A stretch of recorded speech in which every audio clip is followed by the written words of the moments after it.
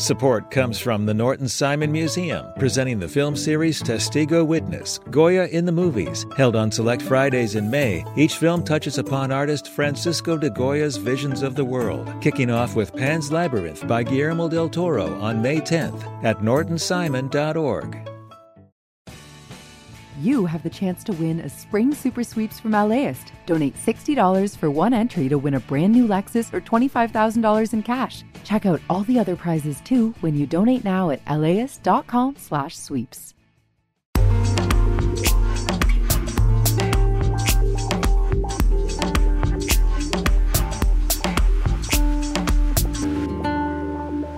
LAist Studios. Today on the LA Report. The victims of Friday's helicopter crash in the local desert include the head of a big African bank. Despite last week's epic rain, California is still behind on the accumulated snowpack. The good news, another storm appears to be on the way this week, so we have another shot to catch up. And the Directors Guild announces its winners, possibly foreshadowing who will win the Best Director Oscar. Good morning. It's Monday, February 12th. I'm Suzanne Whatley, and you're listening to the LA Report from LAist 89.3.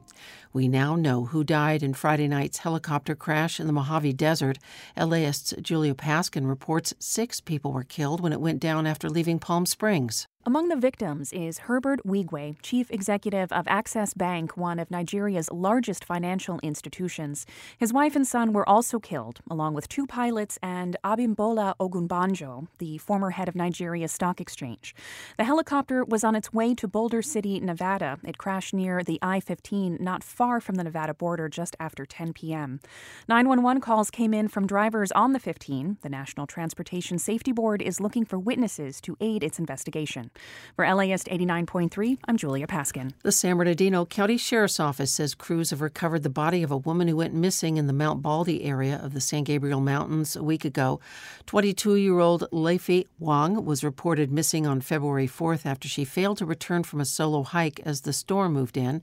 Yesterday morning, medics were flown to the upper San Antonio Creek Falls area to recover Wang's body. It had been spotted the previous afternoon, but weather conditions prevented them from retrieving it at the time. The Sheriff's Department says the recent snowstorms have made for dangerous conditions on the mountain, and it's warning that people who get into trouble while hiking will have to wait a long time before help is available. As of January, California was behind in terms of snow up in the mountains, which is concerning because as that snow melts, it's a major source of water for the state. So were these recent storms enough to catch us up? LAist science reporter Jacob Margolis has an answer. Nope.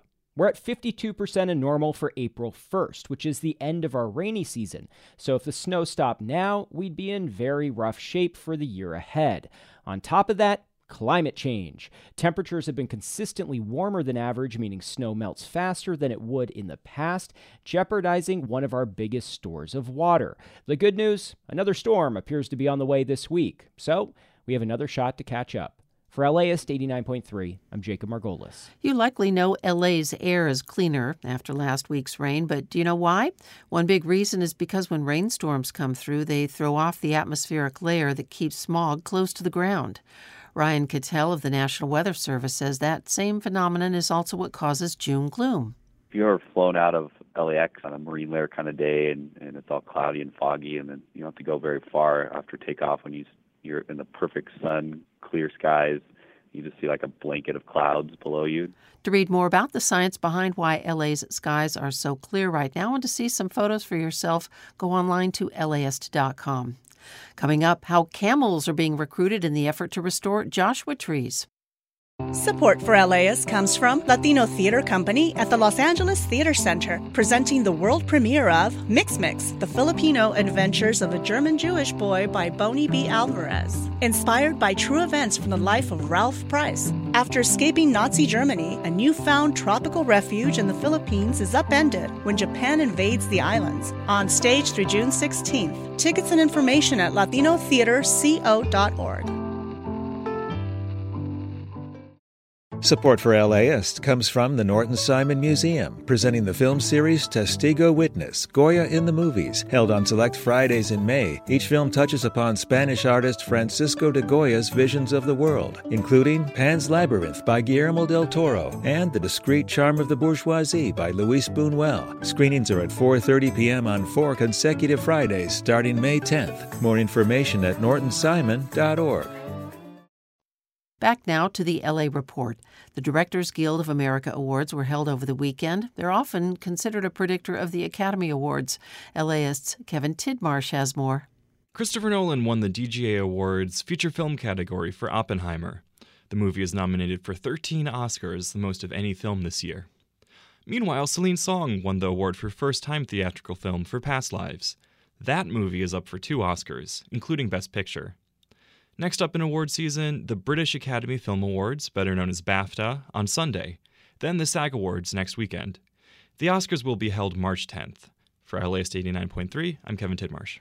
This spring, a group of volunteers will head to the Mojave Desert to put Joshua tree seedlings into the ground. One of them is Jennifer Lagusker from Sylmar.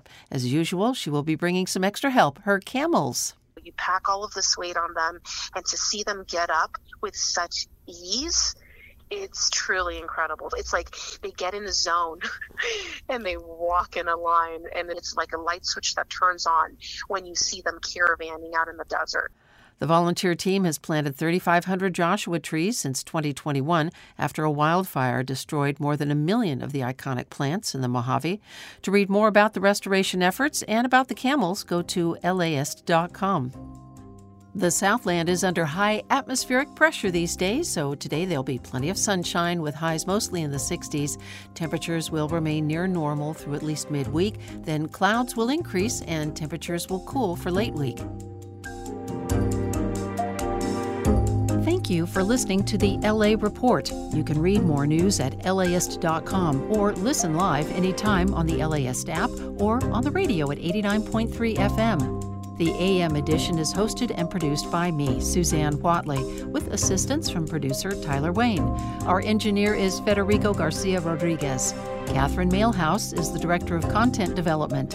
LAist's executive editor is Megan Garvey. Original music by Scott Kelly. Check back here at 4 for the PM edition. Listeners like you help make the LA Report possible. Please donate at laist.com/join. And the LA Report is supported by Gordon and Donna Crawford, who believe quality journalism makes Southern California a better place to live.